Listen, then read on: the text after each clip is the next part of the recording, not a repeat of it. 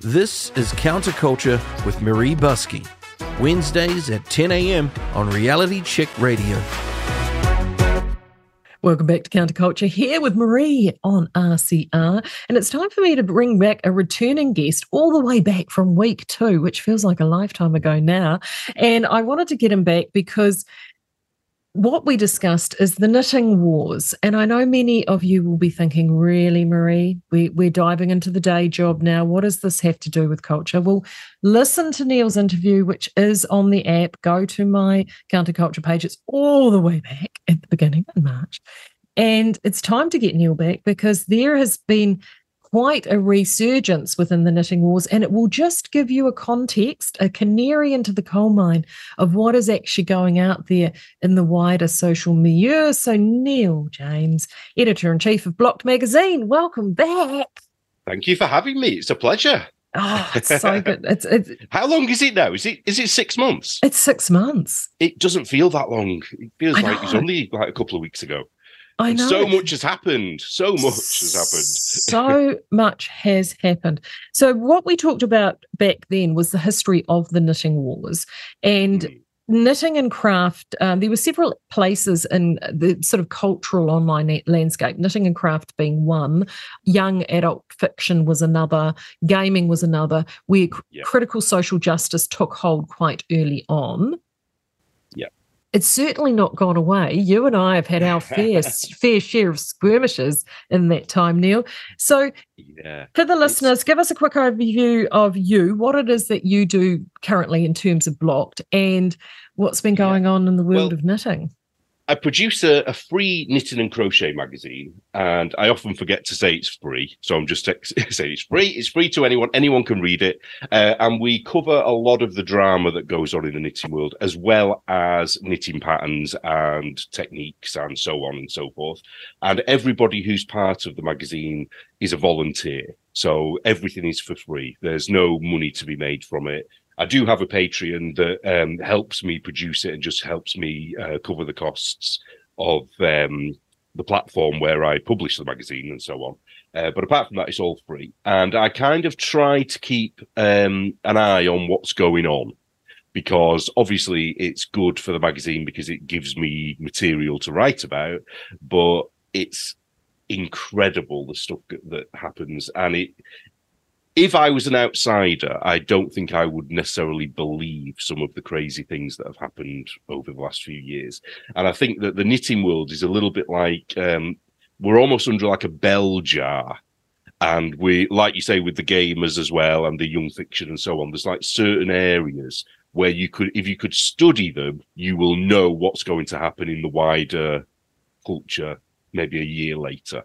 So this is a warning from the future for everyone listening. It is a bellwether. It is. I have found that hand knitting is a bellwether, and you're right. There is. I really do believe that when we get through all this woke hoo-ha, that they will study what has gone on, particularly in our industry, because it is just completely crazy. So for listeners, that's how I ended up here.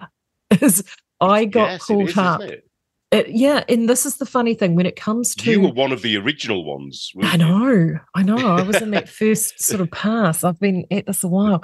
It's amazing when someone shits on your shoe or you unexpectedly stand in poop, you sort of all of a sudden go, oh, what's going on? And I was like that. I was blithely doing what I do for years and years and years and years, living on common sense, and then these sorts of things blow up. So give us an example just quickly before we dive into what's happening right now of some of the things in the early days that would get people into trouble.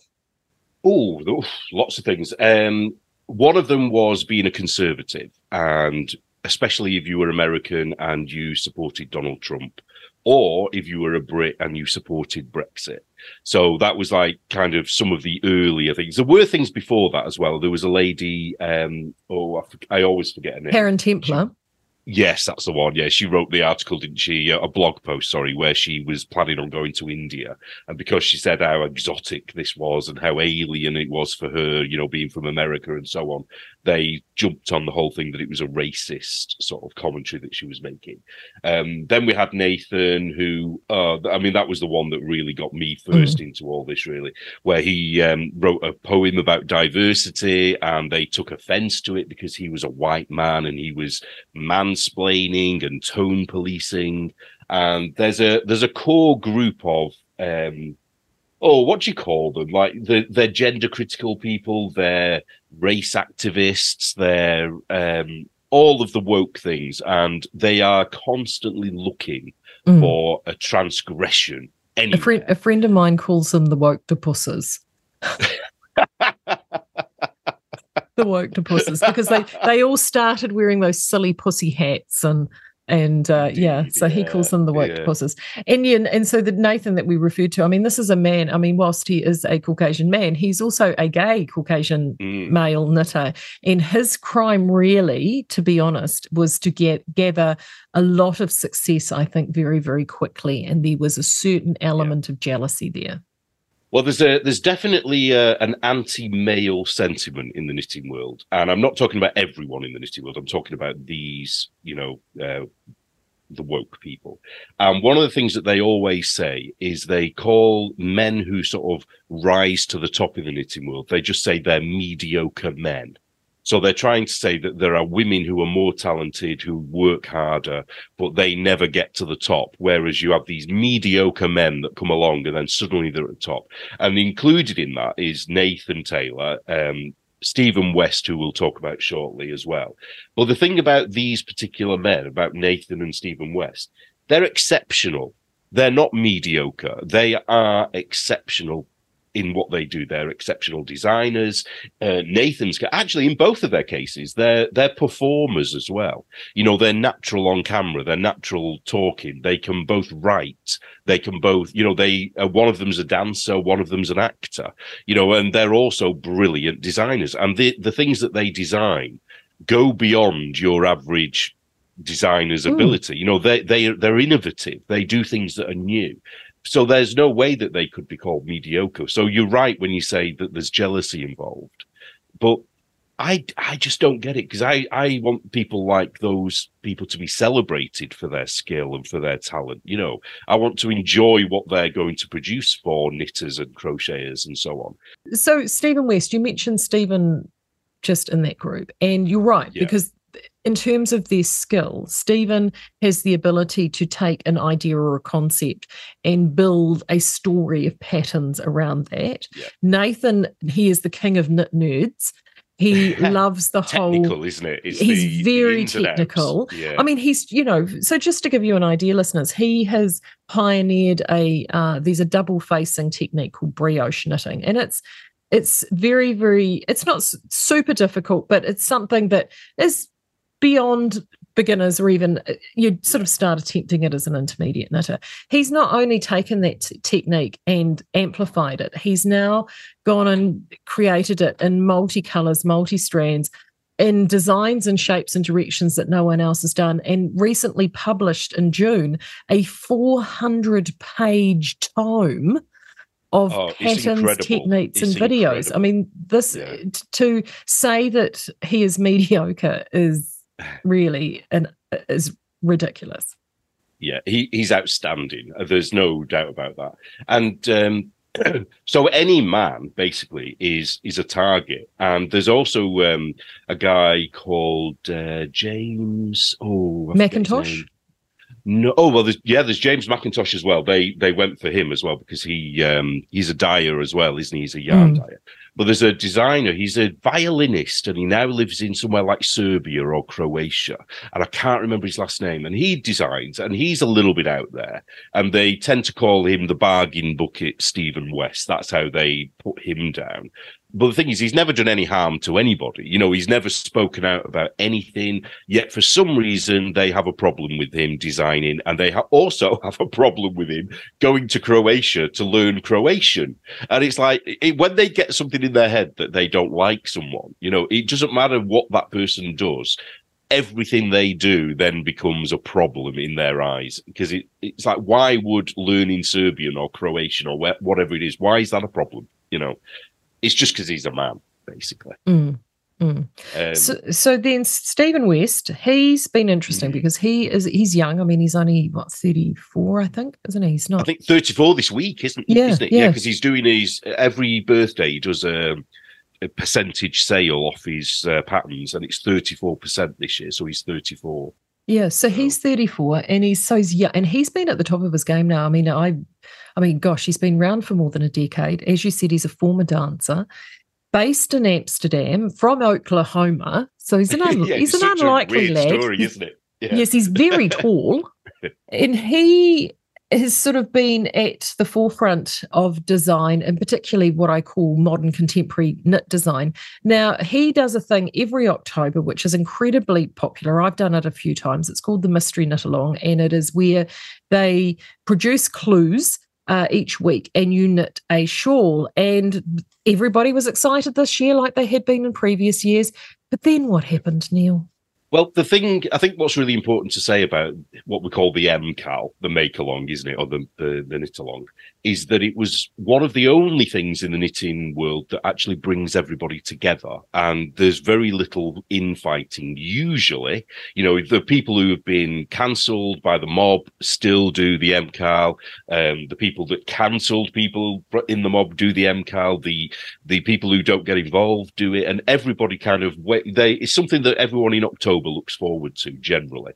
I've never taken part in the MCAL, but I actually like to watch it. I like to see what's going on. It's really interesting because the thing about what he designs is, without being rude to him, some of the things he designs I would say were hideous. Other things that he designs I think are absolutely fantastic. But whichever it is, whether it's hideous or fantastic, they're always clever, and and as a knitter, you are going to learn a technique, at least one technique in every shawl he designs.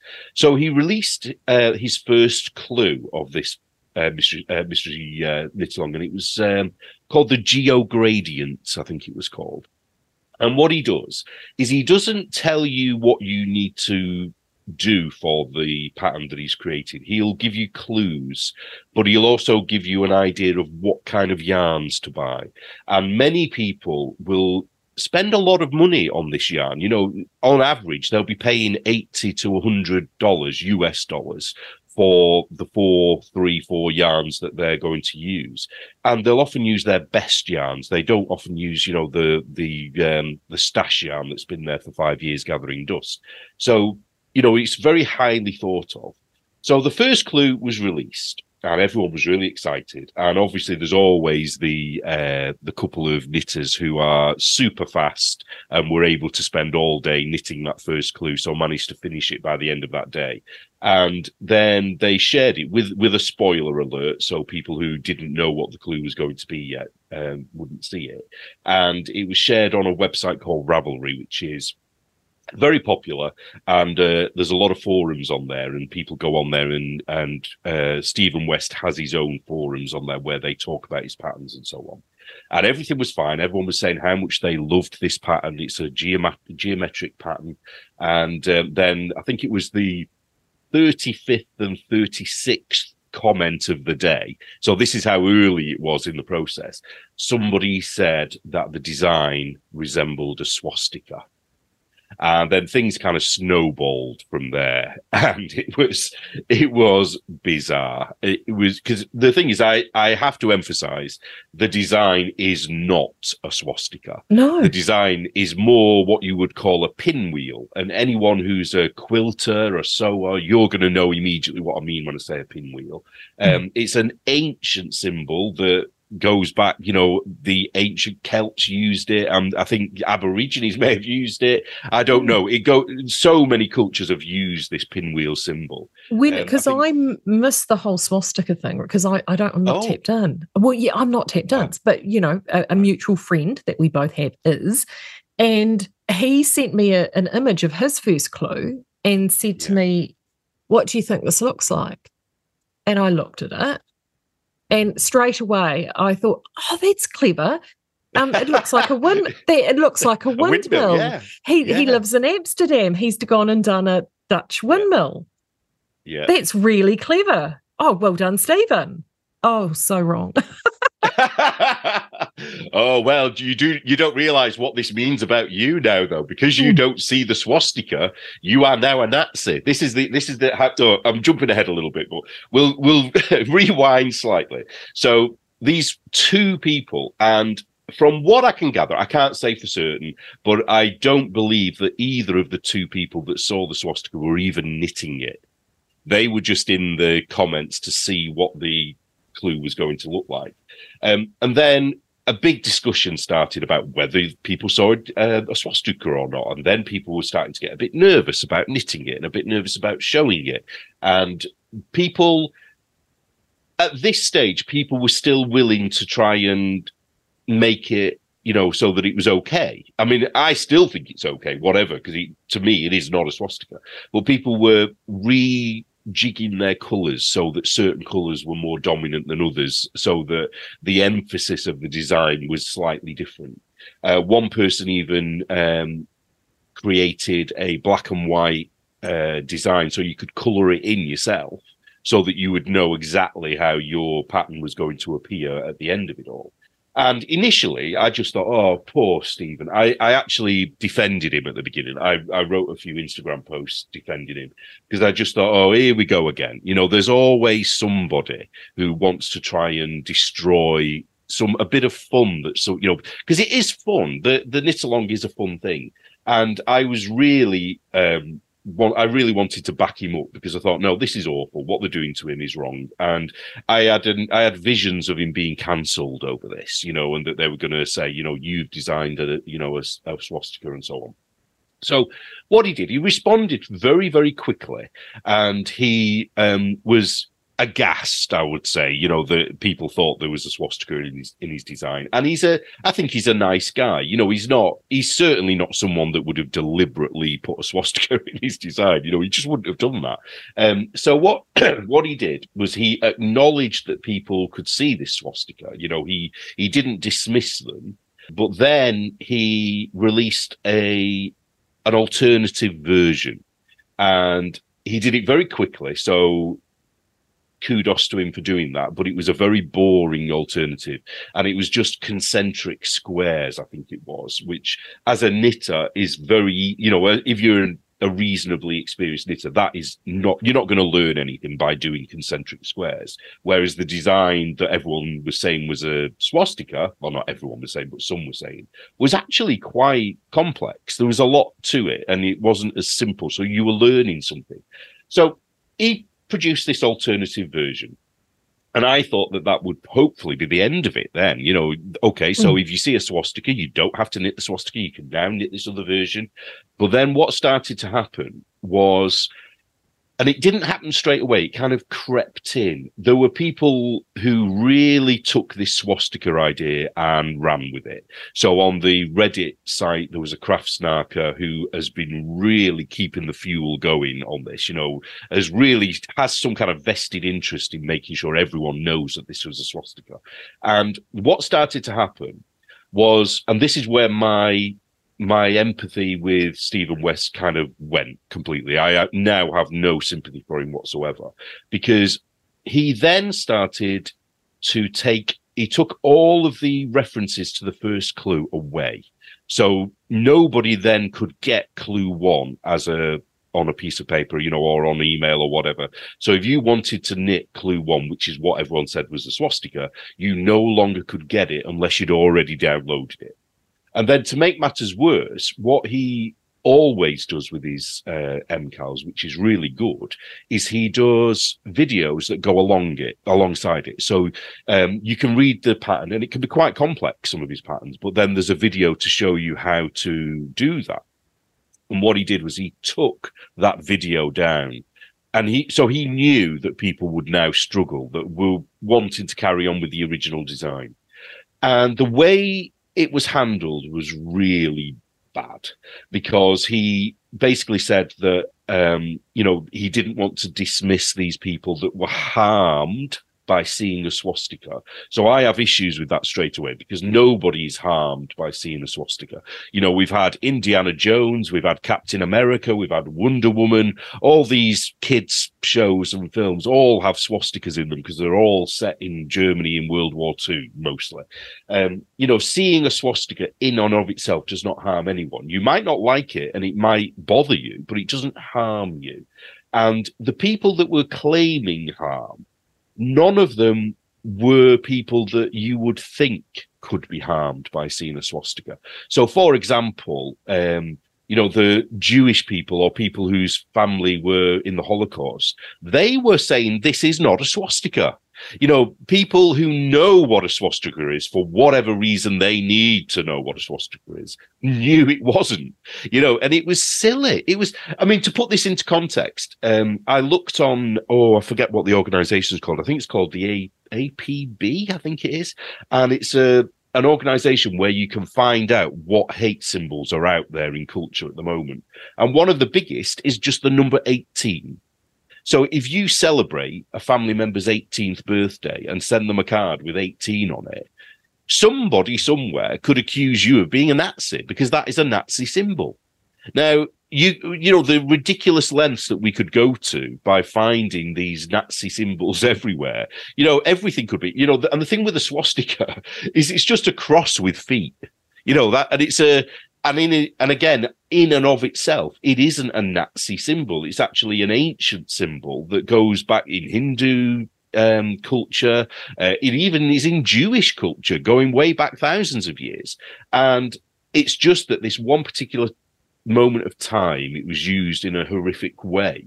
But we shouldn't forget that. And by erasing the swastika from all mention and from all hint, you know, because it wasn't even a swastika, you know, we're kind of erasing what those people did when they did use it for such a terrible thing. But I'm really going off on here. Going back to Stephen West. So what he'd done is he'd set the scene for people to then start accusing other knitters. So two camps emerged, and funnily enough, the minority camp is the one that kept seeing the swastika everywhere. The majority of people didn't, and they wanted to carry on doing the original design.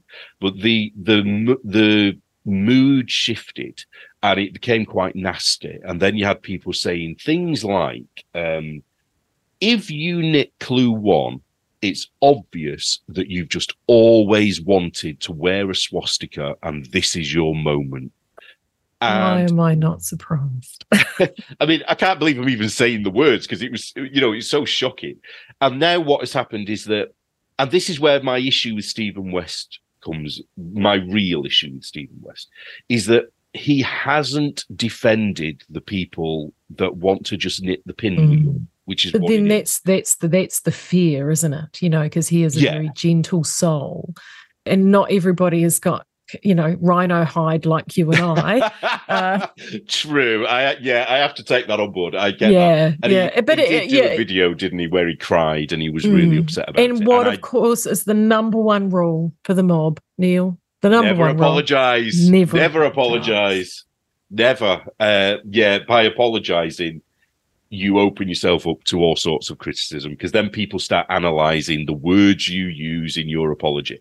Now, I actually sent him an email, but because I wanted to support him, but I did say to him, look, you know, I've got some advice for you. Not that, you know, he's, you know, Stephen West, you know, huge designer. And my advice was, look, you know, you shouldn't have apologized. What you should say is, I see the people that are saying that you see a swastika. I'm not dismissing that, but I'm also not dismissing the people that don't see it. You do you. You know, knit what you want to knit. Because the other aspect of this is that now there was going to be pictures were going to be shown on I don't know that it was going to be on his website, but certainly in the forums that he's in. And there was a competition as well. And now anybody who knits Clue 1 is banned from that. You're not allowed to show Clue 1. And if you do, you have to blur out the image of the pinwheel. Goodness. And there's another aspect to this, which I hadn't thought of at the time, but somebody else mentioned in a forum that I'm in. And one of the things that was happening was people were suggesting new ways of doing this Clue 1, which is great that they were doing that. But then it's like, well, yeah, but whose pattern is this now? Whose pattern have I bought? Because I've spent $8 on this pattern. I wanted a Stephen West design, but now I've got Martha from down the road's design, who's done a granny square, or she's done, whatever in the middle. And that is now the official pattern. It's like, what am I going to learn from that, and why? And then there were some big names who sort of got involved in this. So there's a lady called Karlin Borisenko, who's quite prominent in the knitting world for all sorts of different reasons, and I'm not going to get into. And I do know she is a huge fan of Stephen West. She is. There's no denying that. She does all of his MCALs, and she always supports him. And she did a video where she was absolutely fuming about what he'd done. And I have to say, I don't agree with Karlin on very many things, but on this particular issue, I did agree with what she was saying. Maybe not with what she has sort of threatened, because I'll come to that in a second as well. I don't agree with that. But that she sort of articulated the feeling that many of us felt, that we were being completely dismissed and were being labelled as Nazis just because we want to knit his design, because at the end of the day, it's his design. But then what she did was she had managed to download the video that he'd deleted, and she then reposted it on her YouTube and on her Rumble and all the other versions of that there are. And I think he hit her with a copyright strike, or somebody did, and it was taken down off YouTube. And I don't know whether it's still on Rumble or not. But then she said that she was going to get revenge. And this is where, I lose support for her on this issue, because it's like, no, there's no need for revenge on this. It's not like somebody's murdered your grandmother or anything. You know what I mean? No. It's not that serious. It's a shawl at the end of the day. But what she's intending to do is to basically breach his copyright and republish pretty much every pattern that she's bought of his, and just change it slightly so she's going to make the money, I'm assuming, from it. I don't know why she would do this, but she did describe it as a revenge move. So, believe me, I would know why she would do that, but we're not going to split that here right now.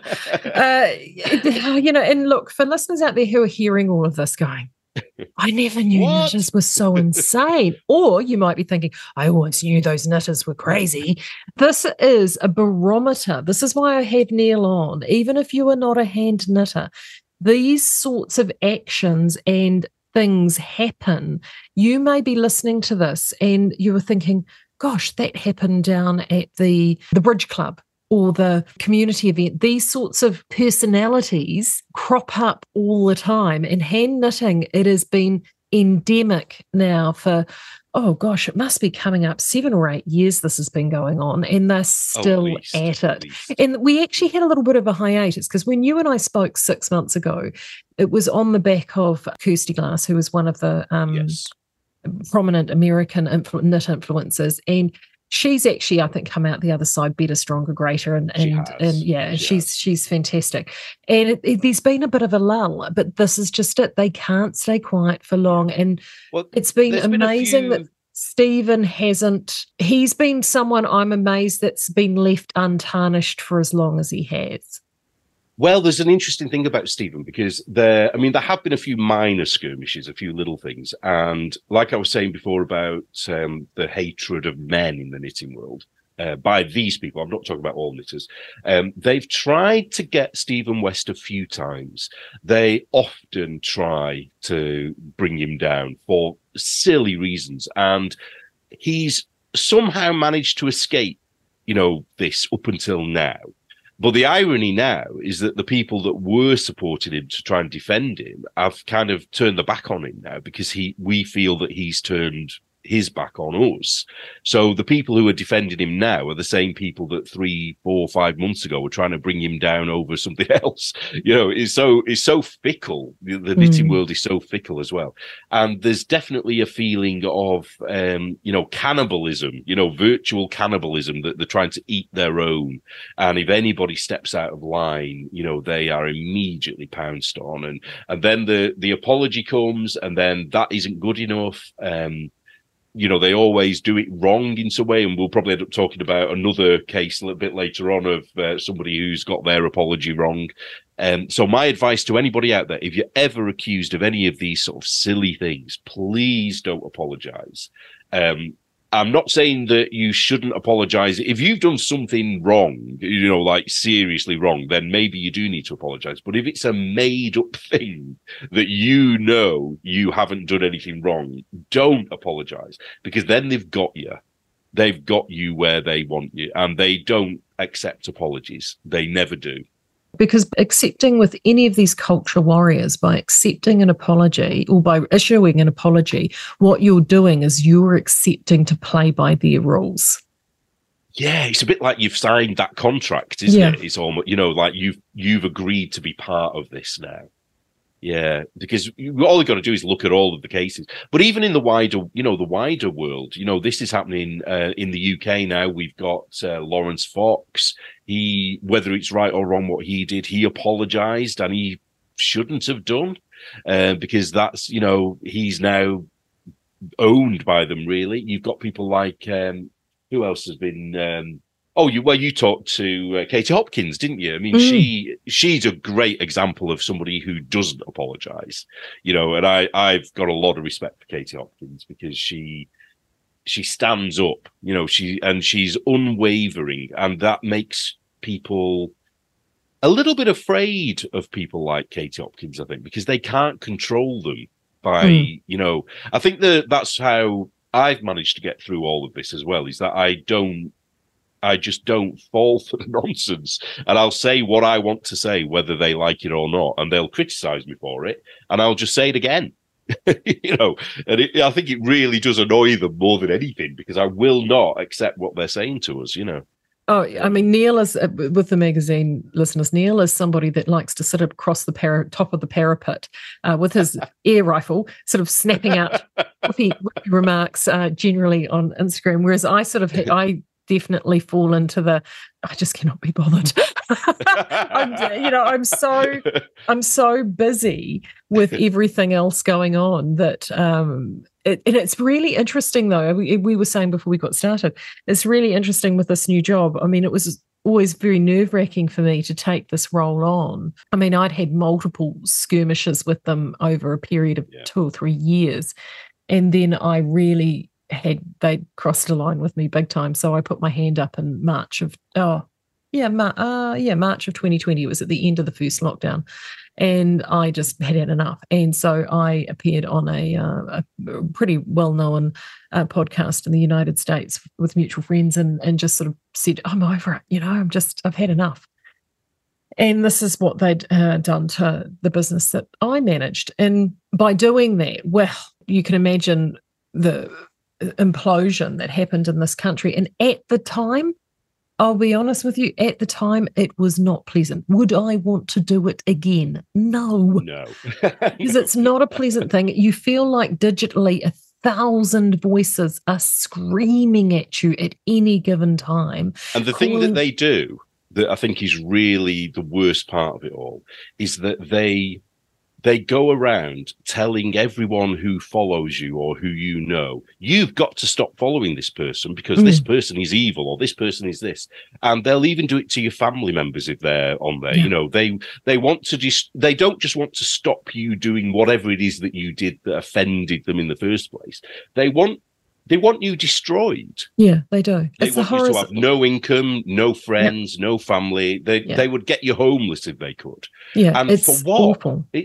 It's crazy. Yeah. And this is the thing that I see with Stephen. This is where I have a wee bit more sympathy with him, is that he's in a business situation where he's not the only person in that business. So I do know that he has business partners. So, obviously you've got to work collaboratively. I am so lucky that my business partners are amazing. So when all of this went down, they were fully aware of everything and just super supportive.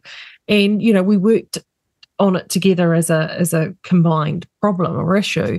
Whereas what does happen, though, is that you, in the day job industry, is that you go to these events and shows, and we're going to talk about one of those in a minute, because I'm laughing to the point that I'm crying over that. Oh, so good. Yeah, get your coffee ready for this one. I know. But so a lot of your event is around going to these shows where sometimes hundreds, thousands, or tens of thousands of people attend. And I've been to one of these big ones in the US. And so you, sell a lot of product. It's about getting your name out there. It's the public appearances, all of those sorts of things, which are integral to your brand. And what they're doing with poor Stephen is they are literally not trying to only destroy the man, but they're trying to destroy the brand. Where I would say there's something slightly different, and I'm not justifying any of what's happened to Stephen, but there's a slight difference in what I've noticed is that the woke people, the lefties, they will say, right, I'm never buying from them again, and neither are you. You mustn't buy from them either. And if you do, we're going to make sure everybody knows that you're as bad as they are. Whereas what seems to be happening this time around with Stephen is people who are really upset about this, the ones that, knitted the swastika in inverted commas, they're saying, well, I'm not going to take part in his MCAL again. But they're not saying to anybody else not to. So it's kind of different. There's a similarity there that I do find a bit uncomfortable, but I kind of see why people are saying that.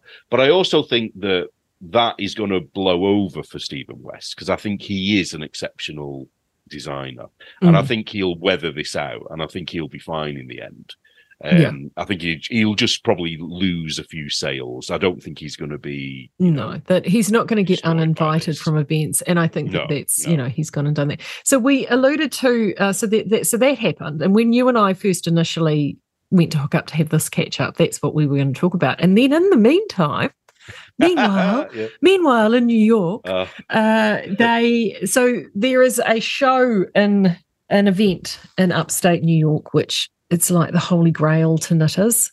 I've got a friend who's just gone. I'm so jealous. She's from New Zealand. Could come of friends here from New Zealand that have just been. So tell us about that event and what sort of transpired there, because again, I know I'm talking about knitting, but this could be any sort of event that's held. The fact that it's a knitting event is, I do need to sort of preface this by saying everything I'm going to say is allegedly, because it's all unfolding now.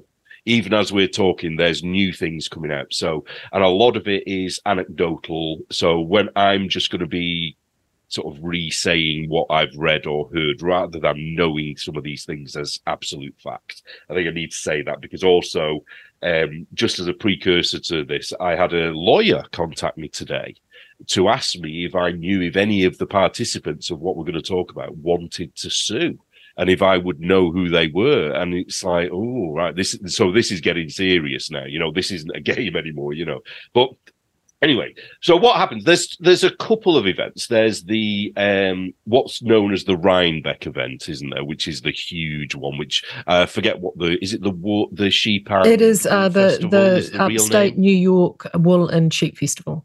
Well, everyone knows it is Rhinebeck. Yeah. Now the thing about Rhinebeck is that's been going for years. It's huge. It's probably the biggest one in the world, I think, if I'm not mistaken. And there's been a lot of complaints over the years that they kind of keep the same vendors, and that people literally have to die before a new vendor can take their place. So there's been a couple of people who've been a little bit unhappy about that. So they've created smaller events that kind of satellite around Rhinebeck, and they're not really part of Rhinebeck, but everyone's kind of just taken them on board. So this one in particular is called Woolen Folk, which has only been going for 3 years, I think it is. I think it started straight after lockdowns.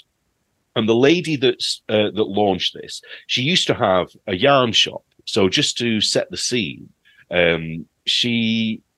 we think the yarn shop was a failing business. So she did a fundraiser to raise money to keep the shop going. So I don't know how much she raised, but then what people are saying is that the moment she got the money, she just closed the shop and presumably kept the money. Allegedly, I need to keep stressing this, allegedly. So this is the person who then went off to create this event called Woolen Folk. And I believe she had a couple of partners that were involved as well. And so it was a smaller version of the Rhinebeck yarn show. And she had, quite a few loyal followers of people that went there each year. And then this year, something kind of happened initially 5 weeks before the event. So everything had already been booked, but then they had to change the venue. And the official line that's coming out, but there's lots of people who are arguing that this can't be the case. But it turns out that there may have been a wedding pre-booked, so they had to move the venue. So they moved to, I believe it's somewhere in Catskill, I think. So it's in the Catskills in New York State, but it's actually the town of Catskill, I think it is. And it was a different venue that they hadn't used before. It had 2 buildings and an outside area as well. So they moved this, and they did let everybody know, because they did an Instagram live where they talked about this, that people were going to be there. And they sold it as if it was going to be better because there was going to be an inside space. So I'm not sure whether the original venue was all outside or not, but that's by the by. So anyway, so they booked this new place, and people were buying their tickets, and I believe the tickets were about $45-50 if you bought them in advance. But then on the day, if you just turned up, they were going as high as $65 for US, and that's just to walk in the door to go shopping. Yeah, you don't get anything for that. You just get in the door. The vendors were paying, I believe, from about $900 upwards for their table space. So some of them were doing like a double space, which meant they were paying $1,800. And from what we can gather from one or two of the sponsors, they were paying $2,500 each to be a sponsor, which meant that their logos were everywhere, so everyone would see that. So the firm, Woolen Folk, must have made, before any outgoings, because obviously there'll be a lot of outgoings, they must have been making about 200,000 plus on that day. So the venue allegedly holds 500 people, but they sold, I think it was between 2,500 and 3,000 tickets, and they didn't stagger those tickets, so people would have just turned up all at once, and there wasn't enough room. So there's so many issues revolving around this that I'm going to miss some out, but I'll start with the customer experience first. So what was happening for customers was the space was too small to move around. There's been lots of talk of people who were in mobility. No, I don't think it was wheelchairs. I think they're called scooters, aren't they? Where one lady apparently fell out of the scooter and had to be helped because she was turning around a corner and it wasn't wide enough. The toilets weren't very well displayed or whatever. People couldn't find any of the vendors because they were all over the place, and there was no plan of where anyone was. So you turned up, you didn't know where the vendor you wanted to buy from would be. So there were people on the 5th floor that nobody actually even went to. I don't think they sold very many products at all. There was just one lift as well. No signs anywhere, apparently. One person fell and broke their collarbone, apparently, because of how badly things were laid out. And I understand there was a thunderstorm too in the middle of all of this that then created massive issues in terms of mobility and mud and... Yeah, and also electric problems because there was electric wires everywhere. But from the vendor's point of view, the night before, on the Wednesday, there was a dinner that was $250 per. Oh, hang on, no, it was either $160 or $250. I might be mixing that up. And apparently it was nice, but it wasn't great. And there was some people did get the full food that they'd paid for. But everyone was sat back to back, literally couldn't move. And apparently a larger lady actually went to the organizer and said, look, I can't sit here, and the organizer apparently just turned around and snapped at her and just said, well, that's your problem. So straight away there was like this sort of, this disdain for the customers and the vendors. Now, on that night, on the Wednesday night, I think it was, the organizer allowed some of the very big names to set up their stalls early. So the big names, I don't know whether you want me to mention the big names or not. Would you rather I didn't, or does it matter? Oh, I don't mind. Yeah, so there was Magpie Fibers. They're a very big name. There was Lamb and Kid. There were also Les Garçons, which are two guys from Canada. They've also been in Knitting War events in the past. And Lola Bean Yarn, Adela of Lola Bean Yarn, she was there. Oh, your girlfriend, Neil. Ah, yes, my favourite. Yes, she was there. And she wasn't vending there, but Magpie Fibers was selling her yarn there. And she was going to be there as some kind of a famous podcaster meet and greet type of thing, I think. And they were the ones that people were complaining were being pandered to a little bit. The event organizer spent the entire time with those, 3 or 4 people, and didn't give anybody else any help of any kind, apparently. Now, everybody else had to sort of find their own place to set up, and some of the stories have been crazy. There was one particular, I think, their name begins with an E, and I've forgotten now. I've forgotten the name. I'm sorry, but all of their packaging went missing, first of all. So all of their yarn in their boxes, they couldn't find where they were. Then it had arrived before they had got there. So they contacted the organizers and they said, we'll keep it all safe in this particular place. When they actually turned up, because of the weather, other vendors and people there, the organizers, had used their boxes of yarn as like channels for the water to run down and for people to walk on. And so a lot of their yarn was ruined. And this is expensive stuff. If you're not a knitter, the ones who don't, we're talking each ball of yarn is going to be $20, $30, isn't it? We're not talking $5, So they were really upset that had happened. There were other issues that had happened with them as well, where they were treated really badly. And there were other people who were asking for tarpaulin and coverings, so that things couldn't get wet. And initially, the organizer had said, oh, yeah, I'll go and get that. So then this vendor must have been telling everybody else in the area, oh, yeah, she's gone to get them. And when she came back, someone said, well, where's this tarpaulin? And she actually said, no, she lied. There isn't any. I never said there was any. So people were having to then go and buy their own. So one of the vendors went out and bought their own tarpaulin to cover the yarn, because the yarn was just getting destroyed in the mud, and because it was so badly organized that people were walking around knocking yarn off the tables onto the mud on the floor. So nobody's going to buy that then, that's a waste of money. It's a lost sale, yeah. Yeah, and the other thing is they all were promised to have electric for lighting and for their, neon logos and so on. But that electric, if it was there at all, was like an extension cable running through the water. It was extremely dangerous. There was I couldn't tell what it was by the description, but there was some kind of obstacle that was sharp and high. And if somebody had tripped, it would have basically impaled them. And it was brought to the attention of the organizer, and the organizer said, well, they can see, they can walk around it. And, and when the person who fell and broke their collarbone, the organizer apparently just stood and just watched and then just walked away. And the rest of the time, this person just disappeared. Nobody knew where she was. And when anybody did see her, she was literally just with her favourites, which is Lola Bean and Les Garçons. Gosh, this is a lawsuit waiting to happen, isn't it?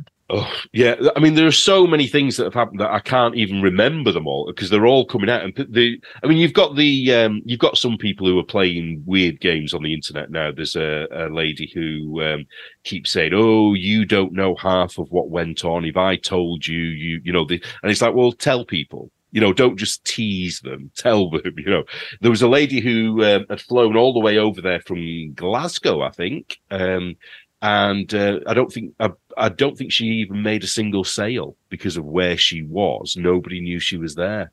Now, I don't know how much of this is down to people not reading contracts, how much of it is down to the individual who was organising this.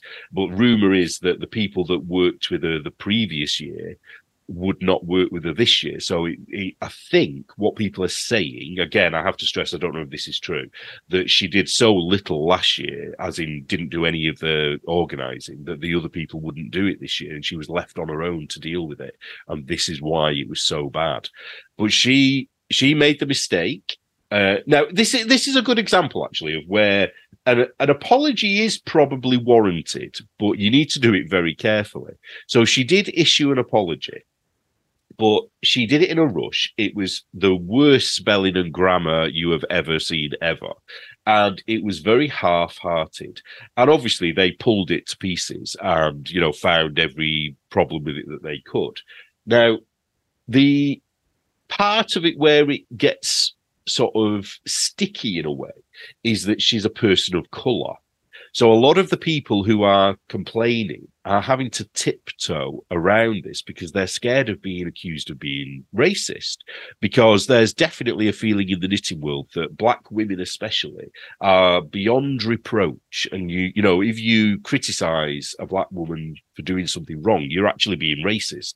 I know how ridiculous that sounds, but that is the sort of the general feeling. And so the lady, she is a woman of colour, and her best friend is Adela, who's also a woman of colour, who's from Lola Bean Yarn. And when all this happened, the big names sort of stayed very quiet and didn't say anything. And then this is where I kind of first noticed it, because there were vendors who started to complain about things that had gone wrong. But then there were other people saying, "Oh, I had a great time," and perhaps they did, some people did. But then people were then saying to them, "How dare you come on here with your toxic positivity?" So basically, if you're too positive, it's toxic.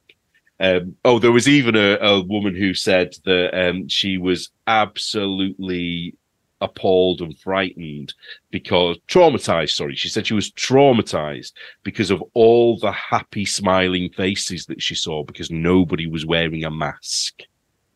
And it's like, imagine being traumatized by happy smiling faces. How messed up must you be to be like that? So the way it kind of is at the moment is that all the stories are coming in one after the other, and one of the funny things for me is that Adela of Lola Bean Yarn always manages to be in the middle of these dramas somehow. I don't know how it happens, but she does always end up there. And she's very vocal, and she kind of appears to dictate the general mood of how things go and who should be cancelled and who shouldn't be cancelled, for example. And because this person was her friend, people have been questioning Adela. Why didn't you see anything? Why didn't you say anything? Knowing that the whole time they were there, Adela spent most of that time with the organizer. I think these are valid questions. But now what's happening is there's a group of them now sort of surrounding Adela, who incidentally is now literally saying that it was worse for her because her logo wasn't shown. She paid $2,500 and they didn't even show her logo. And they had the audacity to ask her to do a chat thing for free, where people meet and greet, meet and greet, yeah. And so she's kind of making herself the victim. And people are sort of surrounding her saying, "How dare people question Adela? This is racist to," they're not asking any of the white vendors who are there. But the reason is the white vendors aren't her friend. This is a personal friend of Adela's. So it's like, I get why people are asking her these questions. Because if she witnessed all these things, which she claims she did, why did she not say anything at the time? And why is it now she's only talking about it? Mm-hmm. So one of the things that... Meanwhile, what I love is, back at the old state fair, the New York Sheep and Yarn Show, where they've been doing the same thing the same way for time immemorial, They had a great show, none of the drama. And, I've spoken to ones that apparently had paid the money to go to the first one. I heard of someone who was turned away, went to go into the first one. And one of the organisers said to her, well, you can come in, but you can't come in wearing that item of clothing because that's from a problematic designer. You're kidding me. No. Well, I don't know why I'm surprised. They left and they then went to the Rhinebeck proper and went, and so a lot of the vendors that are there are mills. So they're the sort of businesses that mills and mill for other people. So they tend to be, because it's a commercial, that element is a commercial show. So they judge sheep, they trade and sell the fibre. The mills are there to buy the fibre. It is actually a trading event that happens to have a small a retail sort of offshoot with it. And so apparently this person was so disgusted that they went in and all the money they'd set aside to spend at Woolenfolk, they went to Rhinebeck and spent it there instead. Wow. Well, this links into the first thing we were talking about with Stephen West, because one of the things that they've been saying is that if people are seen wearing his shawl with the swastika on it, people are going to say things and probably do exactly that and bar them from entering, or even, be verbally abused. Yeah, it's just ridiculous. It's so ridiculous. But I don't understand. I mean, I know you do events. I've never actually been to a wool event because I have a real thing about crowds. And this is kind of one of the things that fascinates me about it, is that there's many people that also have problems with crowds, but they want to be accommodated for. They want to have some... Whereas I think, well, no, that's my problem. I'll just order online. I can look at this yarn online. I don't have to actually go there. But the general thing that seems to be out in culture now is that everybody's personal issue, whatever it is, has to be accommodated for. And it's like impossible. You can't do it for everybody. No, you can't. Because one of the things they were complaining about was that there was nowhere for people to go who were overwhelmed. Well, go outside. Go and sit in your car. Am I cruel? Maybe. I don't know. But I don't think people should have to accommodate people. They didn't have a safe space, Neil. Yeah, a crying closet. Where was the crying closet? Oh, I know. It's just ridiculous. And I know, again, listeners, if you're listening to this thinking, gosh, these nutters must be crazy, this stuff plays out in so many different places. It plays out in like literary circles, it plays out in yoga. It does have a tendency to be in the places where women congregate. I am going to put that out there. Yeah, I'm glad you said that and I didn't. Yeah, no, I'm actually going to put that out there and own it, because unfortunately we are our own worst enemies, and that's where these things do happen. So if you're sort of sitting there thinking, oh gosh, this sounds just like my salsa dancing club or my Zumba group or my yoga or whatever it is that you do. It does. It happens everywhere. Honestly, then if you're looking at all of this, everybody, do go back and listen to the first interview I did with Neil, because there's a lot of background that we talked about in that interview. And then also Blocked Magazine. Tell us where they can find Blocked Magazine and access back issues, because as you said, it's free. Yeah, it's all free, and I intend to keep it there indefinitely. So whatever happens in the future, the back issues will always be there. So the best place to find it is if you go to Linktree and just type in Blocked Magazine, and then all of the issues are on my Linktree, which if you use Instagram, on the Blocked Mag Instagram account, you'll see a link to the Linktree there. Trying to think where else. I'm most active on Instagram rather than anywhere else, so that's the best place to find it. But other than that, Linktree, Blocked Magazine, and it's all online. We don't do any paper magazines, obviously, because that's to keep the costs down, because we can't afford it. And so far, we've got 10 issues released, and I've got issue 11, which should be released mid-November, and that issue is going to go into much more detail about the things that we've just been talking about today, because there's so much stuff coming out that I couldn't tell you today. There's so many things that I can't verify, because that's the thing with the magazine. We have to try and verify everything before we put it in there, so it's it's a better source of what's actually going on, really. So, and this issue, we've got quite a few patterns as well. So, when I say no swastikas, we will be featuring Stephen West's design. So what I'm hoping to do is the people that haven't been able to show those designs because Stephen West has banned them will be able to submit them to the magazine. And if you want your shawl to be seen, I will put it in there like a little gallery. Oh, that's a nice idea. Because it's actually really pretty. I've seen a couple it's of great. people. It's really, as you said, it's that classic quilting pinwheel in the centre, and it's really lovely. I think it's also called a St. Bridget's cross as well. So some people who know what that is, and also some other people have said it's a bit like a Celtic knot. Mm. So if you don't, if you can't visualize it, hopefully that'll make it a bit easier to imagine. But it isn't a swastika. I mean, I don't know. Did you see a swastika in it when you saw it in the end? I saw a windmill, so... But that means we're both Nazis, Marie. You do realise that? I know. Because we don't see the swastika. I often talk about this stuff in terms of culture, and I've used this reference for a number of people now, that it's a bit like those 3D, those eye puzzles, those 3D eye puzzles that were really popular through the late 90s, through the 90s and the early 2000s. Yeah. This is what this world is like, that it's like one of those puzzles. You can look at it for the longest time saying, I don't get it, I don't see anything. Yeah. And then you just sort of kind of squint your eyes a little bit and hold your tongue in the right place. And then all of a sudden, it miraculously appears. And once you've seen it, you can't unsee it. Yeah, that is true. Although I would still say, if you see the swastika, that's on you, not Stephen West and not anybody who knits it. Exactly. Hold on a second.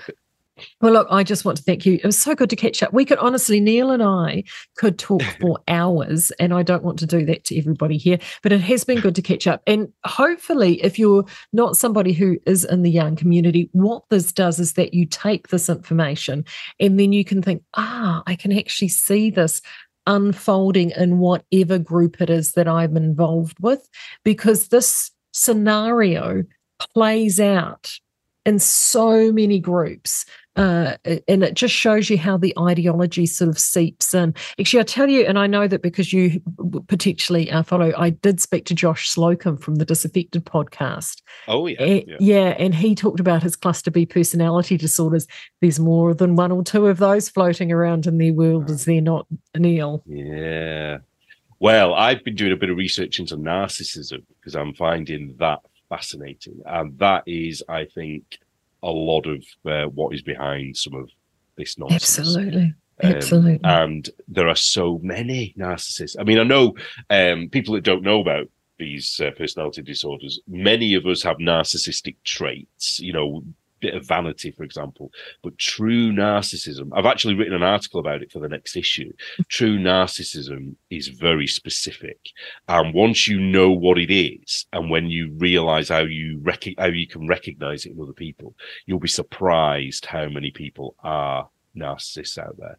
And I think I have a theory that many of these woke people are narcissists, partly because, and also narcissists are generally created. I don't think narcissists are always born that way. They are created through circumstance and environment. And many of them who, the generation that was brought up to be special and to have a trophy for just participating, many of those now are narcissists because they can't understand why they're not the center of attention, and this is what a lot of this is about. Mm.